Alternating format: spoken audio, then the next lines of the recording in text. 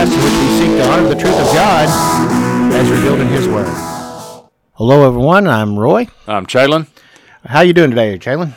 Oh, doing well. Today's one of those episodes that we come into that we try to steer clear of until everything is settled and all the fog is cleared.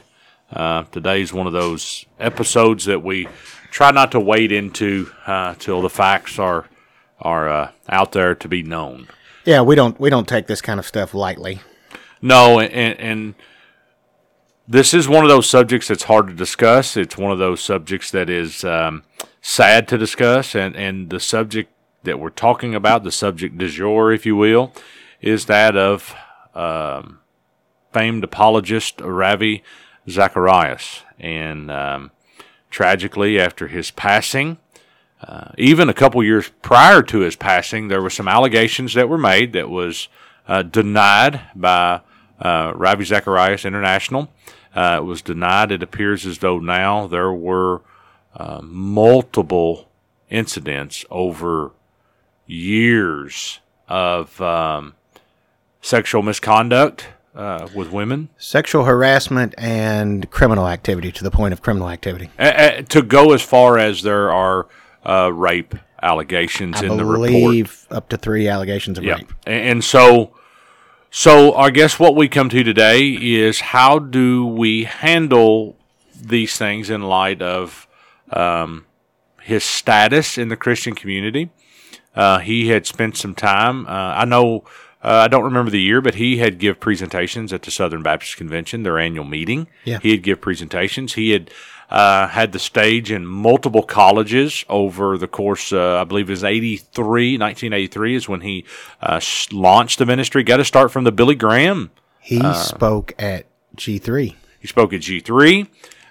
Kind of oddly, the one that was odd, I think that he seemed out of place. I don't know if you've ever watched this. You can find this on YouTube. But kind of the one that was out of place was he was at the Ligonier Conference one year, and he was actually on a Q&A, and I believe RC was up there, and it was Ravi Zacharias. I don't remember the other 2 gentlemen was there, but it was a very just an oddity to see this. Did I confuse G3 with Ligonier? You may have. I don't know. I'm not sure about G3. I was trying to remember if he was at G3 or not. He could have been. I do know he was at Ligonier, which was kind of an oddity. Because they're Reform and they're Presbyterian, and he's not. Yeah. And there's a lot of things about this allegation, or not about this report that come out. When we are dealing with people, there's accountability comes to mind. Yeah. You and I attend church, where we go to church, where we're part of the local body. We are under subjection to the elders there. Yeah. And the elders, we have a podcast here, and there are people at the church that listen to this podcast. Sure. And if we say something wrong, heretical, or if we do something out of line, we are under those elders and under their teaching and under their what's the word I'm looking for? Not authority, but we are under them, and we are subjection to them to make sure everything runs through the proper biblical filters. As we look at this report, it appears as though Ravi spent many years traveling with basically zero accountability. Yeah, that seems to be what happened was the old saying, no man is an island unto himself. Yeah. Well, you're not. And when you make yourself an island, when you try to be an island, what happens? It becomes your own little kingdom. If you're the only one there, it becomes your kingdom. And I actually think it could have been James White that said that after a while, his ministry became his own little kingdom. No, actually, it was Al Mohler that said that. Oh, was it? Okay. Yeah. And I know we have sat back and waited on this because we knew when this broke shortly after his death. This actually broke kind of right around his death, around the time of his death, or shortly thereafter. And what's sad is, there were allegations up to just months prior to him passing. So he's sick with cancer, and knows he's dying. Yeah, knows he's dying, and there's allegations of inappropriate text going on at that time. And once again, we're not speculating. These are things that you can find in the report, because what happens... RZIM Ministries has actually... brought in an outside consultant. Yeah, and they actually released it publicly. And so we are very cautious to comment on these things. And these were attorneys who have a history They brought in a team of attorneys who have a history of investigating and both prosecuting and defending these type of allegations in the past, because they wanted someone that would be completely independent, completely impartial, and they went through their investigation, and they said early on, even in their investigation, that they didn't actually have to uncover a lot of stones before they found things. Well, here's a quote from the Baptist Press article on it. It says, RZIM hired the law firm Miller & Martin, PLLC, to conduct an independent investigation following a September 29th. So he passed away in May, I think at 19th. So we're in September when the investigation is allowed. So sometime between May and September is when the allegations broke. By report by Christianity Today on accusations of sexual abuse against Zacharias from 3 women who were employed at an Atlanta area massage parlors. That came 3 years after he denied accusations of an illicit online sexual relationship with a woman in Canada. That woman, later identified, and we'll leave her name out, confidentially settled the dispute in the fall of 2007 with a non-disclosure agreement. So, go ahead. Well, I want to point something out. Those massage parlors were owned by Ravi Zacharias. He was what was called a silent partner in those. Yeah. Now, you got to realize this report also indicates that he packed several cell phones with him. It even goes as far as to talk about his email was outside of RZIM. When he was there, he had his own private network. There was no accountability at all for this. I mean, there was no accountability. So essentially, he's operating off a VPN. He's got his own personal email accounts that he's using. He's got multiple cell phones, so he's essentially got burner phones. Yes, for his private use. And this is what, folks. This is what organized crime is. Basically, this is what they do. Organized criminals, and I'm not necessarily saying the mafia. What I mean here when I say organized crime is, I mean anyone who is in an actual criminal operation. I won't go into too much detail, but my background is in dealing with criminal investigations, okay, in my previous work. And when you see this kind of thing with multiple phone numbers, multiple email accounts, private things such as VPNs and all that, something's going on. Sometimes it's child porn. Sometimes it's human trafficking. Sometimes it's trafficking in narcotics, but it's always something illicit. And none of those we're linking to Ravi. We're only linking what this report says and the allegation that he had none underage, but women illicit sexual relationships. Right, but that's what that's women typically used who were for. not his wife, and they were women who were much younger than him. So here's a man that is an apologist for the faith, living a double life. Yeah, and so now. You have all these people that have looked up to him. They love his ministry. They love his teaching. Look, can I say that I used to listen to his radio show frequently? Yeah, you and I talked about that. He had a podcast called Let My People Think. Yep. That I was subscribed to for a while. When my podcast subscriptions got out of hand, I got just too many. I had to let some of them go. His was one of them that I let go. But that's a personal problem. But, it was just kind of when this thing started happening last year and I started hearing about it, I was loath to think that it was true because look, I like apologetics. I've talked about this. That's my thing. It's one of the things that kind of got me into wanting to have a deeper understanding of the scripture, to be willing to give that, as 1 Peter states. I think it's 1 Peter chapter 3, be willing to give a defense of what you believe, right? Have a defense of your faith. That word for defense there in that translation is apologia. Be able to give a defense. And that's, I mean, and this report goes on to state, talks about him being a silent partner. Then it talks about the massage therapist, and it said therapists at those spas told Christianity Today that Zacharias would repeatedly, in quotations, try for more than a massage and sent obvious cues that he wanted more. Over time, several therapists told investigators those requests morphed into acts of sexual abuse. Of the more than 50 individuals, including more than a dozen massage therapists, who were interviewed for the report, only one said that Zacharias engaged in sexual intercourse with her. The woman who was struggling financially at the time that she met Zacharias said he offered to pay for her schooling. Now, this is when it gets sad. The whole thing. Let me back up. The whole thing is tragically sad. It's sad for these victims, but this is when it gets scary for me. It's all been vulgar and obscene up to this point, but now it takes the cake. So, this is when it gets sad for me, dealing with Ravi and his eternity. And I'll explain more. I'm not going to judge anybody. Matthew chapter 7. Let's continue with the facts first, and then we'll discuss. And so it says, where do we go from here? And she was struggling financially at the time she met Zacharias, and she said he offered to help her pay for schooling and monthly living expenses, as well as compensate her for massages. According to investigators, she told us she felt obligated to do what he asked because of the financial support in which he provided. The woman went on to describe the encounters, which lasted a number of years, as rape. This is from the Baptist Press. We are reading directly here verbatim. Zacharias, she said, would make her, now listen to this, pray with him to thank God for the opportunity they both received. She said he called her his reward, air quote, for living a life of service to God, and he referenced the godly men in the Bible with more than one wife.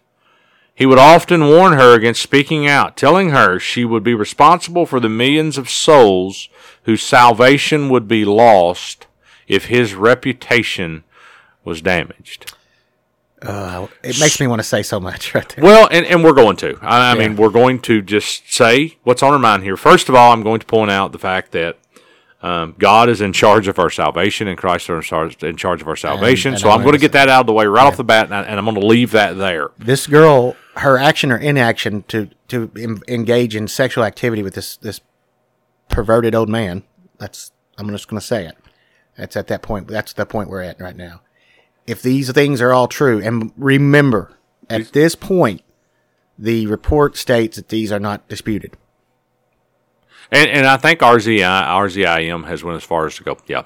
I mean, they have it. I don't know that they've denied this. Well, because apparently they've seen enough evidence. There's a lot more stuff. Oh, there's pictures. Stuff that's not there's illicit pictures. There are things that are not in the reports. Oh, I'm halfway down the report, and I've skipped over 50% of it going down. And I think here's the scary part for me. Now, let's take in mind Matthew chapter 7, verse 1 says, let us not be judged unless, you'll be judged by the same measure that you judge. I'm not judging his eternity. What I am saying is this. There is a real fear for the lack of repentance on his part. You and I have said numerous times that we all fall. Every one of us, there's sins that we battle.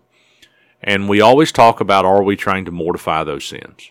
Right. Are we trying to mortify those sins in our life? Is it this? And we may battle those from the day we're converted until the day we pass on. Yeah. But is there an attempt to mortify those sins?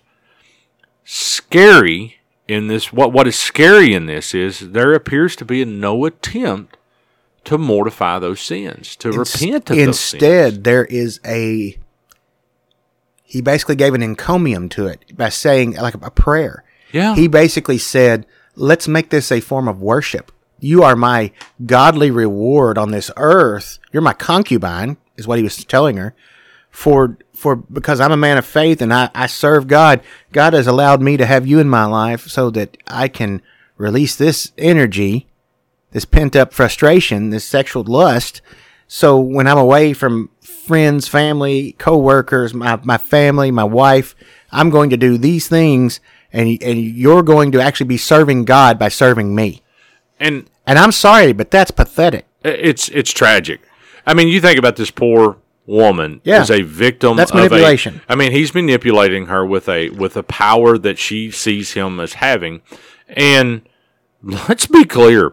The Bible never teaches polygamy as being okay. No. Every time we see the institution of marriage spoke about is between one woman and one man. What does Jesus say when they're actually trying to catch him, the Pharisees? Because they want to say it's okay to have their different forms. They had so many different reasons for divorce at this point. Yeah. And he says it was never the case that God desired for you to allow the divorce. It was always, from the beginning, one man and one woman.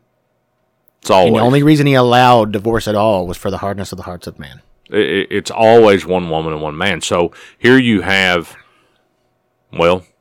twisted scripture to justify his own sin. So Now I'm going to justify my lust and my cravings, and I'm going to somehow distort the Bible and distort the truths therein, and I'm going to be able to make it fit what I want it to fit, and I'm going to be able to plug it in. And that's essentially what he did here in this. So now we have to get down to brass tacks. We have to get down I want to read one more thing here before you get into that. I want you to get into brass tacks, but I want you. We're not. It gets a little more dicey. This is where I want to get to. Okay. Let me get down there. A massage therapist met him in 2014 in Bangkok. Was one of the 4 women determined to receive a significant portion of funds provided through Touch of Hope. According to a description in the notes, now this is the notes of what this funding is going for, a notation for tax purposes. Right. On one of Zacharias' phones, notice plural, Touch of Hope was a humanitarian effort on the part of RZIM meeting short-term needs for long-term gains. In actuality, said investigators, it was a purely discretionary fund with no clear guidelines governing how money would be granted. Through Touch of Hope, the woman from Bangkok received more than $40,000 for culinary school in the United States. Now go ahead to the brass tacks. I just wanted to add that part of the slush fund for that's what it was. Fueling his own. So he's created a separate fund, and gave it a name as a ministry, Touch of Hope. It was a touch of something, but it was a touch of insanity and lust. Okay, to pull this together, we have briefly stated things in the past on this show. We had an episode on apostasy. We've talked, I think it was our first episode, if I'm not mistaken, our full-length episode was on apostasy. I think so. And we covered in that, we barely mentioned, this was in the summer of 2020, I don't think we mentioned Ravi, because that was still under investigation. We did not want to bring that up at all. We mentioned a couple of other people, all right? And we talked about some singers, some supposedly Christian singers having gone off, and we talked about a few pastors. And we may have mentioned names in that, because I know one person in particular was the guy that wrote the book on dating, where it was basically... Yeah, we did mention him by name, which escapes me at this point. It does me too. And I said that's a sad situation, because you had a young man who by the age of 17 was basically being told, preach, and that alone is not the problem. It's that he was put in areas of authority without ever truly being mentored and once again, accountability, discipled, and then left to do his own thing. And he wrote books that made a lot of money. Now, I'm sure he hasn't renounced his trademark and his copyright on those books. He's making money off people of faith. I'm sure they've stopped buying his books now at this point, I hope. But the point is, he's renounced his faith, divorced his wife, left his kids. And one of the first things he did was go hang out at a gay pride parade and apologize for having spoken out against homosexuality. Now, there's a lot of problems in this. But the issue is, I made a prediction off the air with you about what I think is going to eventually come out about that man. But that's neither here nor there. You can probably read between the lines of what I'm trying to say to the listener. The point is, what do you do with these people? He basically says, I am in no way what you would call a Christian anymore, I think is how he worded it. He has said he had faith and lost it. Okay? I say he never had saving faith. That's my view of apostasy. Apostates are those false professors. I don't believe an actual saved person is able to lose their salvation, because Christ said, of those that you've given me, the Father has given me, I've lost not one. So if you are born again, if you're born from above, if you are heaven bound, right? You're still earthly tied. You live here in physical condition, but you're heaven bound in your eternity. That's not going to change. So was Ravi, I put this question to you, was Ravi heaven bound? Was he truly converted? I can't consign him to the pits of hell, okay? I'm not the judge, God is. And that's great, because we don't need to be the judge. We're not God. But the problem I'm seeing is, and I've heard this from multiple sources, is there's no outward showing of any inward confession to his family or anyone else upon his deathbed or anything else prior to it. In fact, the facts remain that they found what they call sexting, texts that are of a sexual nature between a man and a woman or whoever, up to just weeks before his death. Well, now that's scary to me, because he's still living this double life, knowing he's about to go meet his maker. If you were to YouTube search Ravi's testimony, when you hear us talk about our testimony, and I know you and I've talked about our testimonies both, there's a law and gospel. We know we've broken God's law. We know we've sinned, and we know there has to be a payment for those sins. When Ravi give his testimony, he talks about he come to Christ when he attempted suicide as a teen, and his mother read the Gospel of John to him while he was sleeping, and then when he was in the bed in the hospital, his mother was not a believer at that time, but someone had given her a Bible, and she was just randomly reading to him, and she began to read from the Gospel of John, and he claims that somewhere during that time, that was his conversion. But there was no acknowledgement of sin in his life, and acknowledgement for repentance. He doesn't appear to have any repentance, like you said, up until even his death. That's the concerning part for me. And you and I know a lot of people personally to whom Ravi Zacharias was a light. They loved him. They loved his work, and don't get me wrong. As I said, I enjoyed it. A lot of his stuff. Didn't always agree with him. He's not a presuppositionalist. He was not necessarily in league half with the time. I don't even know where he stood on things. Yeah, true. He was very vague. Very vague. And I used to sort of be an apologist for that, saying, well, but in the places that he goes and where he's allowed to go, at least he's getting out something. But the problem was, I realize now there wasn't enough of a strong stance on the gospel. The Mormon Tabernacle, when he went there, was kind of the capstone for me. That was a red flag going, wait a minute. I mean, he went in to there and had a chance to proclaim the gospel correctly, and didn't. Yeah. I mean, and did not, unless I've heard wrong. And if I've heard wrong on that, somebody correct me. But what I see when he went into that, he didn't. And I think it was Todd Friel that said this, and I'm going to rob it from him, but he was so accurate. He was a good storyteller. When people would ask him questions and people would talk to him, he was really good at telling a story. He was, he was very engaging. Very engaging. But even in his talks and his lectures, if you go listen to them, I do not see a gospel presentation. Now, we talk about apologist, and this is a terrible segue, but I'm going to use him as a comparison. But we listen to James White a lot. Yeah. And we love Dr. James White. We love to listen to him. You will hear the gospel presented when you listen to him in his debates with people and when he gives presentations. You're going to hear the gospel. When he debates other Christians just on matters of theology, he's still going to bring up the gospel. He's still going to bring the gospel. Everything is gospel-centered. And that was the fear with Ravi. There was no... The centrality of his focus was not the gospel at any time that I ever remember listening to him. And listen, Dr. White gave him the benefit of the doubt. Yes. He broke this a long time ago and then said, but we're not going to comment on it because he even pointed out that all I'm hearing right now is stuff about sexting on phones. And he said, I don't believe that because things like that can be faked. So I'm going to wait until we hear anything that's concrete. I think it was the end of February when there needs to be multiple, witnesses and multiple accusations that can be verified in some way before I'm willing to go that way. And his view was, it's not because I'm defending Ravi, because I want the same standard used if something's ever said about me. Well, and because I think people can hack your computer, they can hack your phone, and he's right about that. But James White pointed out the fact that the only actual contact with RZIM he ever had was that RZIM, in one of their offshoots, funded his education in Arabic. For him to study apologetics with Muslims. And he's never even met Ravi. But he never met Ravi. Never had any interaction with him. He met someone that knew Ravi. That's about it. That's as close as he got to him. But even James White, what was it? It was the end of September before he ever broke. I mean, this report was out before he... No. Before the report came out... No, when he officially talked about it. White mentioned it shortly after Ravi's death, but said... And people are asking me why I'm not talking about it. And he said, because there's nothing to talk about yet.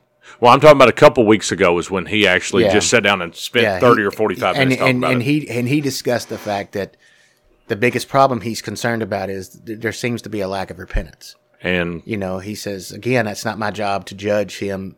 And that's not what we're doing. Soul is, and we're not either. We're not either. We're judging the actions that, once again, someone who's in a position, a public position that claims the name of Christ, has fallen from grace. Now, let's talk about that, because, I'm a big music buff, right? So, in the 1980s, when I was growing up, there was a show on television called Miami Vice. And one night, they did an episode on a Friday evening in which a woman crashes her car. And the woman got runny makeup going down her face, and she's high on pills or drunk or something. I don't remember the plot. This is a show from 87 or 88. It's a long 30-something years ago. I've slept since then. So I don't remember the entire plot, but boils down, there was a song playing in the background called Satellite by a group called what's happened to me? My mind, my brain, my old brain. I've forgotten. I thought that was the Georgia Satellites. They had the song "And We Danced." Oh my goodness! I mean, one of the dudes wrote "Time After Time" with Cyndi Lauper. I cannot believe I'm doing this. I never forget names of rock groups. Well, anyway, so this group had a song called "Satellite," and it was basically talking about, this is during the time of Jim Baker, Jimmy Swaggart, and all those people. Okay, so I've lived through a lot of this before. And it was basically talking about these guys on TV. All they're wanting is your money. They're false prophets. Now, it's coming from a secular group, but honestly, they're right. And knowing what we were going to discuss today, I actually had listened. When you got here, I was listening to Dire Straits. But actually, right before that, I had been listening. And that's why I can't believe I can't remember the name of the band. Because I was listening to that song, Satellite, just before that. And it's amazing how prescient it was, and how that song in 1987 still rings true today. Only now we're talking about guys like Ravi. What was it all about? And that's the thing. What was it? It's not Def Leppard. I'm sorry, it's not that one. And that's the thing we're talking about. When you're talking about, that's the fear. I've actually said this in the message. When you have the pagan world sometimes look at people from the church, sometimes all they see is those people are just after our money and after our money and after our money, and that's all they care about. And that's the danger you run into with these major apologists. Go ahead. It's the Hooters. Okay, I saw that one, but I didn't know if it was them or not. Okay. Not to be confused with a certain chain of restaurants. Well, no, I happened to see that one at the first, and I thought, surely that's not who he's talking about. Yeah. I can honestly say I've never heard of them. Oh, yes. Oh, well, never mind. But they're good songwriters.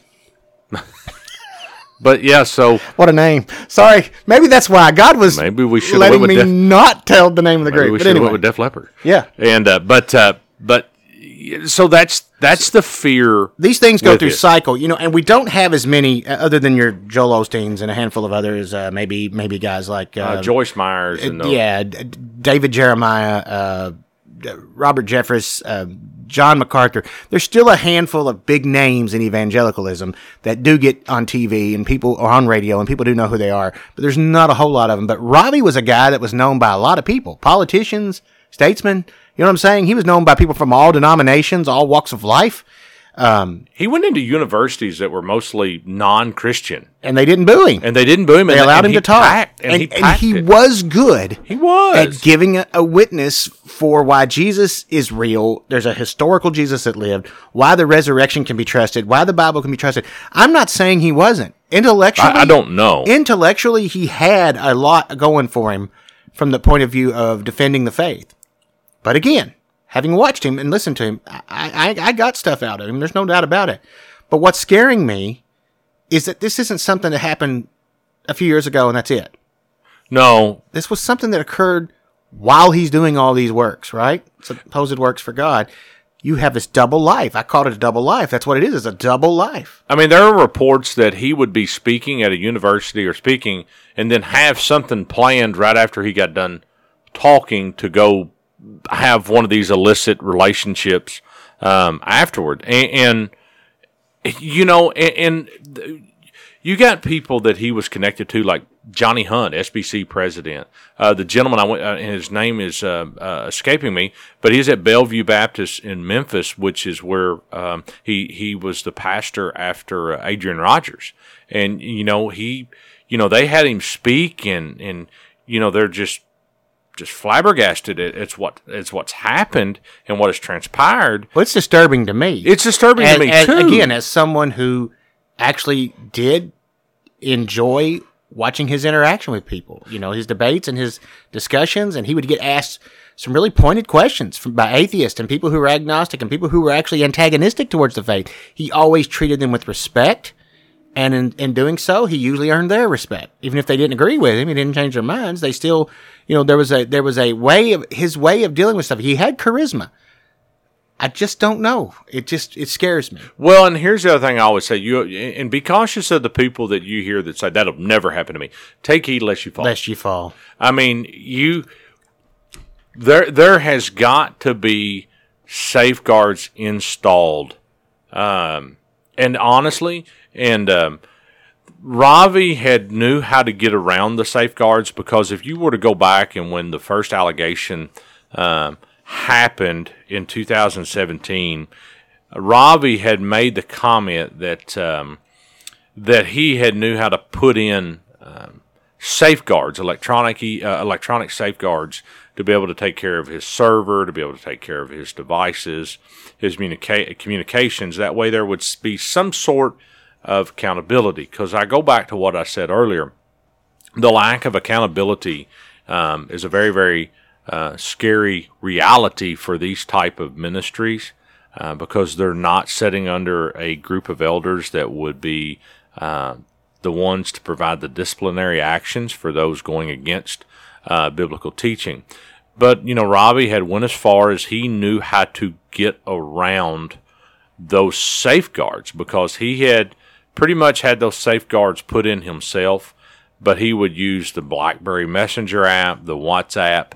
And basically, there was no way, he had his own server. Basically, there was no way that people were allowed in to check these safeguards and these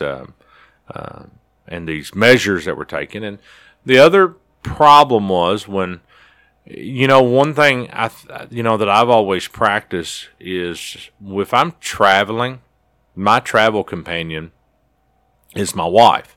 And my wife is the one that would travel with me on these things. And that way that the accountability that is there with my wife, it's with my partner in which God has given me. Ravi, when he traveled with a male companion. And really that male companion, he could disappear for hours on end. And it was well documented that Ravi had chronic back issues. So with these issues, he was able to conceal what he was doing, and he could conceal it under the view that it was for his back. It was therapy for his back. And like I said, and he's traveling with a male counterpart. His wife is not the one holding him accountable, because he would go on writing trips and spend months in Asia. Months with one male companion. Zero accountability when it come to a family member. He had none. It was just him and this. So there was always open opportunity for corruption. There was no, like you said, there was no real accountability here. And like I said, he knew every way around every person. Yeah, I'll give you an example. There were payoffs. There had to be. The report talks about it. There were payoffs, not just to that one woman, but there were other payoffs. There were people that kind of had an inkling and knew, and he would shut them up. There was hush money paid. Now, here's the other thing. Even before the sexual allegations, the first thing that was brought up against him was that, hey, he didn't really attend Oxford. He didn't get a PhD from Oxford. And this was interesting. Was it week before last or last week one on the briefing? Al Mohler gave a little, when the thing finally broke, Al Mohler gave a story. His Ravi story was that they once appeared together. It was some some function, and they both spoke. And afterwards, at a dinner, he was seated at the same table as Ravi, and he asked Ravi about something about attending at Oxford, and Ravi deflected. He said, and it struck me as odd. It seemed like an obvious deflection to me, that he was ignoring my question and moving around it as if he didn't understand what I was asking him. Apparently, it was a question that could have only been answered by someone who'd actually done their work at Oxford. Oh. And Ravi couldn't answer it. And he moved on, he moved away. And he said, then I found out later. And he said, I did know this. Because he said, there are people that will say, well, why didn't you ever come forward with this? Because he said it wasn't my place to do so. But when allegations were made about him not having certain degrees that he claimed, or having attended certain places, or been associated with certain professors, he said, that part always disturbed me, because I figured that part was actually true, because I discovered later that he made sure we never appeared together in public again. Really? Yeah. He said, and I listened to the briefing. I must have missed that one. And Ravi Zacharias had that kind of power. He did. You have a double life standard that I'm talking about. Well, and you got to remember, you have all these people that have honorary degrees, but if somebody would give me an honorary doctorate, I'm not going to refer to myself as Dr. So-and-so, because I got an honorary doctorate from somewhere. And I don't know, didn't he have some honorary doctorates? He had 2 or 3 honorary doctorates, and he had done some work that would be considered graduate school work, from my understanding. So he had attended universities. That's not to say he never attended university, didn't have an education. I don't think you could fake the knowledge that he had you not actually been well-read and actually had an education. Sure. It's just that the idea that supposedly he had a PhD, an actual doctorate from Oxford, and there was no such thing. Well, and here's one of the things. I don't believe it's actually called a PhD there. It's called a DPhil or something like that in England. But well, and here's one thing. I want to read this other paragraph I'd forgot about, and I had it highlighted here. And it was talking about the travel, and it says typically at least one male RZIM, staff member traveled with Zacharias to give an appearance, the key word being appearance, of accountability. A personal masseuse also frequented these trips. And when the high-level RZIM staff member expressed concern over the appearance of inappropriate behavior, Zacharias, now listen to this, air quote, grew angry and barely spoke to this staff member for a long time. Another staff member who spoke out was demonized by Zacharias and accused of spreading rumors. So you look here, and it goes on to further say they joined a growing number of staff who were met with indignation after speaking out or asking questions. According to the report, Zacharias would be strident and inflammatory, describing critics as nasty people, lunatics, and engaging in satanic-type slander and falsehood. So he used his position of power and his standing in the community to then degrade and belittle and to basically silence opposition. Yeah. And like I read earlier, he was able to conceal, like the traveling masseuse, because he had chronic back issues, so he kind of concealed that. But once again, I go back to what I said earlier. And again, from your French words, masseur is the male. Masseuse means it was a female. Yeah. He had his own private woman that was giving him body massages. And look, I'm not going to say it's a sin to get a massage. It depends on the type of massage and what's being done. Let's be real. We're all adults. I'm sure there's no children listening to this program.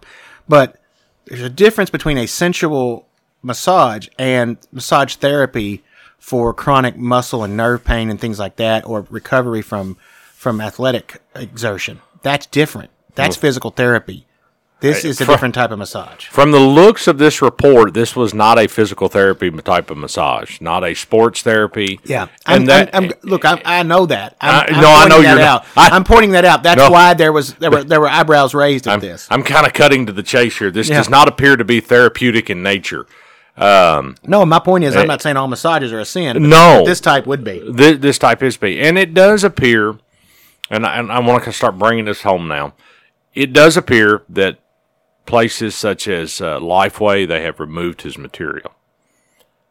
Here's the question that we will end our discussion on. What do we do with the teachings of Ravi Zacharias, knowing what has happened, that basically is disqualified from public ministry, He's no longer qualified to be an. Now he's, like I said, we're not speaking ill of the dead. We are looking at a report. Yeah, put out by his own ministry. Put out by his own ministry. Put out by his own family. So, what do we do? With that. Now we're not here to bash Ravi or to ridicule him or to mess with his family and their memory of him. No. But this is a public thing. Now I'm not going to give any names. Okay. You asked me a year or so ago about a certain commentary that was written. Yeah.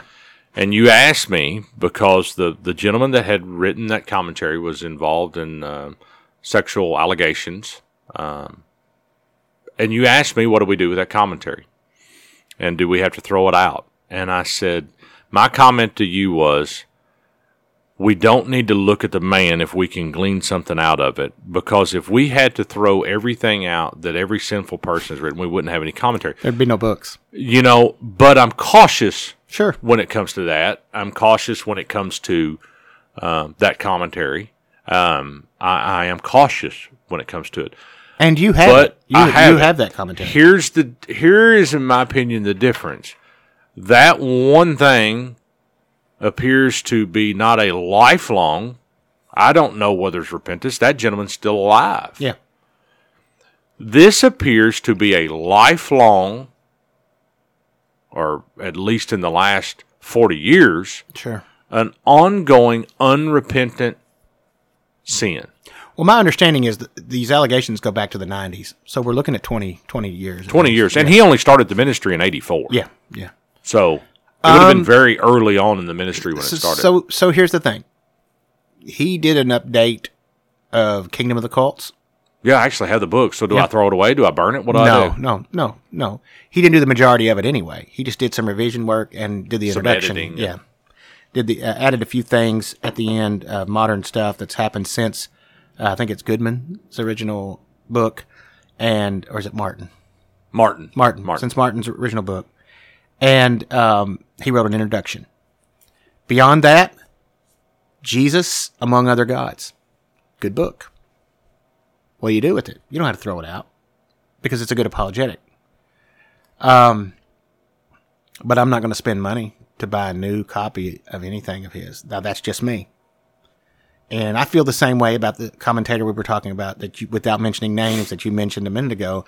I've still never purchased his commentary. And the only reason I got it in a set. Yeah, you got it through a set. I bought the set in Logos. Yeah. And when I bought the set in Logos, it just puts it in there. It put it in there. So and there's nothing wrong with owning it. But I'm not going to. If I bought it on the secondary market, I won't feel guilty. You're not going to give it to where the royalties are going to go to him. Buy it on the secondary market. Glean what you can from it. I like James White's view of this. Glean what you can from anything, but always take everything not at face value, but always read between the surface. In other words, know that there's a context to this.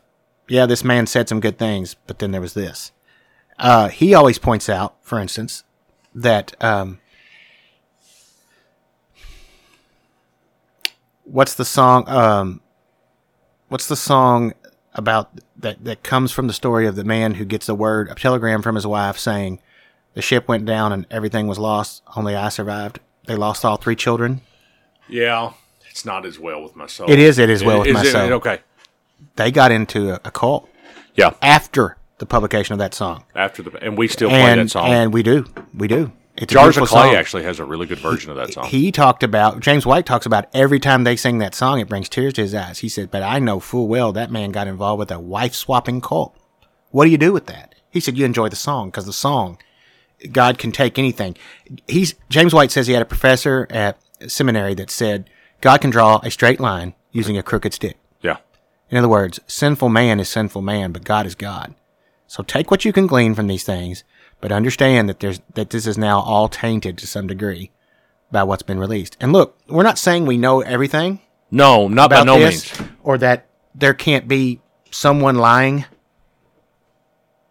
Yeah, there are gray areas here. There may be some allegations that aren't true because we all know that people like to jump on the bandwagon. Mm-hmm. Hashtag me too. I also was abused. Well, maybe you were, maybe you weren't. Maybe you just happened to work at one of those massage parlors, and now you say, well, maybe I can get some money or some notoriety out of this, or further solely the name of someone. I'm not saying that's happening, but it could be happening in some of these cases. But there's at least two of these cases that I think are legit. And we have to look at it from that point of view. Let's be clear. This is our one episode. Yeah, we're not going to deal with this anymore. I'm not bringing up it again. No. This is everything we have to say on this topic. But we did it to bring a broader thing. And the broader thing is, what do you do with those people that have fallen? Or maybe never were risen? You take what you can from those things. And it's not just that one songwriter that wrote "It Is Well With My Soul." We got plenty of things in our history that we can look at and go, oh, Jonathan Edwards apparently was a slave owner. Something I only learned in the last few years when it became when all this stuff, when we began looking at everybody in the past and saying, well, if they did that, they weren't saved. Look at Martin Luther become anti-Semitic toward the end of his life. Sure. Once said the Christian should be the Jew's best friend. Yeah. And then later said if you can't convert a Jew, it'd be better to kill him. Yeah. So he is one of probably the more quoted theologians that we know of in our day. We all know. Didn't Calvin do the same thing toward the end of his? When you look at Luther, you can see almost two men. Yeah. One time Luther says one thing and then he'll say something else that's just like, oh my goodness, that's borderline blasphemy. Didn't Calvin do the same thing on the? I'm not sure about Calvin now. Or am I going crazy? Maybe don't quote me on that. But Calvin did some things. There were some things politically there in Switzerland that I gotta hold my nose when I talk about Calvin sometimes. But we go back to the same thing. Then you take Calvin's Institutes of the Christian religion, one of the finest works ever for the Christian religion. I'd say it's in the top 100 and should be read by every Christian. And one of these days, I plan to read it. You want to borrow my copy that you got me? Which I got you for Christmas. You actually got that for me for Christmas. That is, right. And that is one of the greatest Christmas presents I've got because it is the Institutes of Calvin. Sure. That is, like I said, one of the most theologically sound works. And all these people that don't like Calvin, read his one chapter on prayer and then tell me you don't like John Calvin. Sure. Just read that one chapter. He was a man of the faith. But what we're saying is, so what do we do with Ravi or guys like Ravi? Glean what we can, I think, and forget about putting people on pedestals. I'm sorry. It's nice to have heroes of the faith, but John MacArthur is just a man, and he's one of my personal heroes of the faith, but he's just a man. So he sins too. We all sin. Well, and I want to add something about John MacArthur. There is a effort right now to try to topple him because they're linking him with the prosperity gospel because of what he makes. Okay, wait a minute. But being prosperous is not different. Equivalent to preaching a prosperity gospel. No, it is which is different. Anathema, and he has vehemently spoke out often against the prosperity gospel. He makes his money through book publication deals, and God bless him for getting it. I own several of his books, and I don't apologize. I have no for that. problem supporting him. Yeah. His commentary said is one of those I'd love to own. You own several. I own several, but I don't own But I'm telling you, he has spent a life working. He is a giant. He has took stands. Look at the stand he's taken on COVID right now. Sure. They are trying. If this were Canada, he'd be in jail. James Coates right now. We need to be in prayer for. He's a pastor sure that is in jail. Sure do. And he, nobody knows what's going to happen. And he, to me, those guys like James Coates, he's a giant of the faith. He has literally took a stand for the gospel, and he has took a stand for the truth therein. He's not stuck I'm going to say this. He has not took a stand for programs. He has took a stand for the gospel. And look, they'd let him out of jail right now if he'll just sign an agreement saying I won't preach until I'm allowed by the authorities. And that's Acts chapter 5 in play. Yeah. That is Acts chapter 5 in play through this whole COVID. Well, James White pointed out that was the deal with John Bunyan. Yeah. They left the cell unlocked with John Bunyan. He could go anytime. All he had to do is just say, I won't preach. I won't preach. I won't preach this separatist stuff. And because of him, we have the Pilgrim Progress. Yeah. Pilgrim's Progress. And he told the judge every time he would go up for a hearing, you let me out today, I'm preaching tomorrow somewhere. And they'd say, okay, based on the law of the king, you're not able to get out. And so we never, but again, like you said, take heed lest you fall. Don't judge. But understand that the righteous judge of all is going to judge this, one way or the other. We should pray for the family of Ravi and for those that have been involved in his ministry for all these years who are hurting right now. And those who have purchased his books, went to hear his speeches. Look, there's a lady on YouTube does apologetics. Alyssa Childers, I only recently Didn't she discovered study her. under him? She was influenced by him. I want to say maybe even got saved because of his ministry or whatever. But anyway, at any rate, I only recently discovered that she was actually a member of a Christian group called Zoe Girl. I don't know anything about them. They're you learned it from Cooper. John Cooper's I learned it from podcast. John Cooper. They'd known each other for years. He had her on his show because she'd had him on her show, and they were on there talking, and she's wrote a book called Another Gospel. Well, how I got to know her was because her video popped up as soon as this stuff started to come out. Even actually before this report was completely published, she had gotten a leak of it, and she was like, I have to say that I've been defending him, and I have to apologize for that, because at this point, it's gotten to the point of, and she pointed out, predatory. There was predatory things going on. And she liked Ravi. I think she knew him. She'd met him.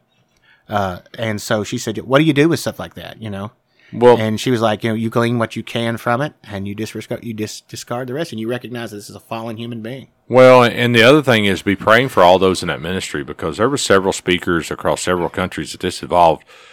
And this ministry, the late Nabil Qureshi, seeking Allah but finding Jesus, he was involved with RZIM, but he's since gone on to be with the Lord. He died of cancer a year or two ago, and it doesn't take anything away from Qureshi's work. There's that British lawyer, I can't think of his name right now. Man, what an apologist! Worked with RZIM. Much better even than Ravi, honestly, at speaking. And his stuff was a presentation of the gospel. I just can't think of his name. I'm not good with names right now, but the British guy who's a lawyer, he's good. There was a lot of people involved with RZIM besides Ravi himself.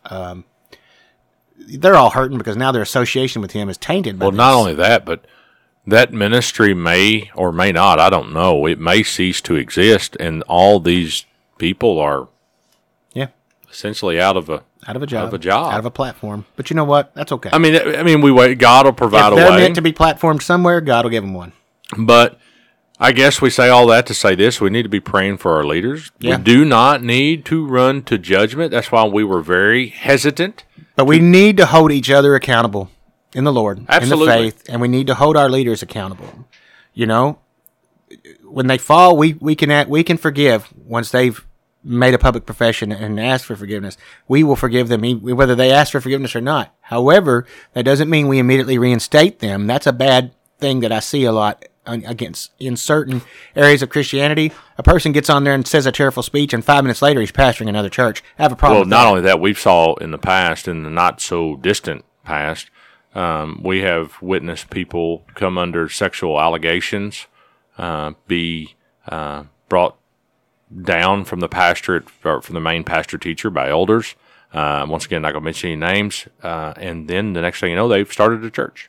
Yeah, they've started a church. Yeah, and look, hey, we can throw another name out there. Then you got superstar preacher from Hillsong, New York, Carl Lentz, who's obviously been having multiple affairs.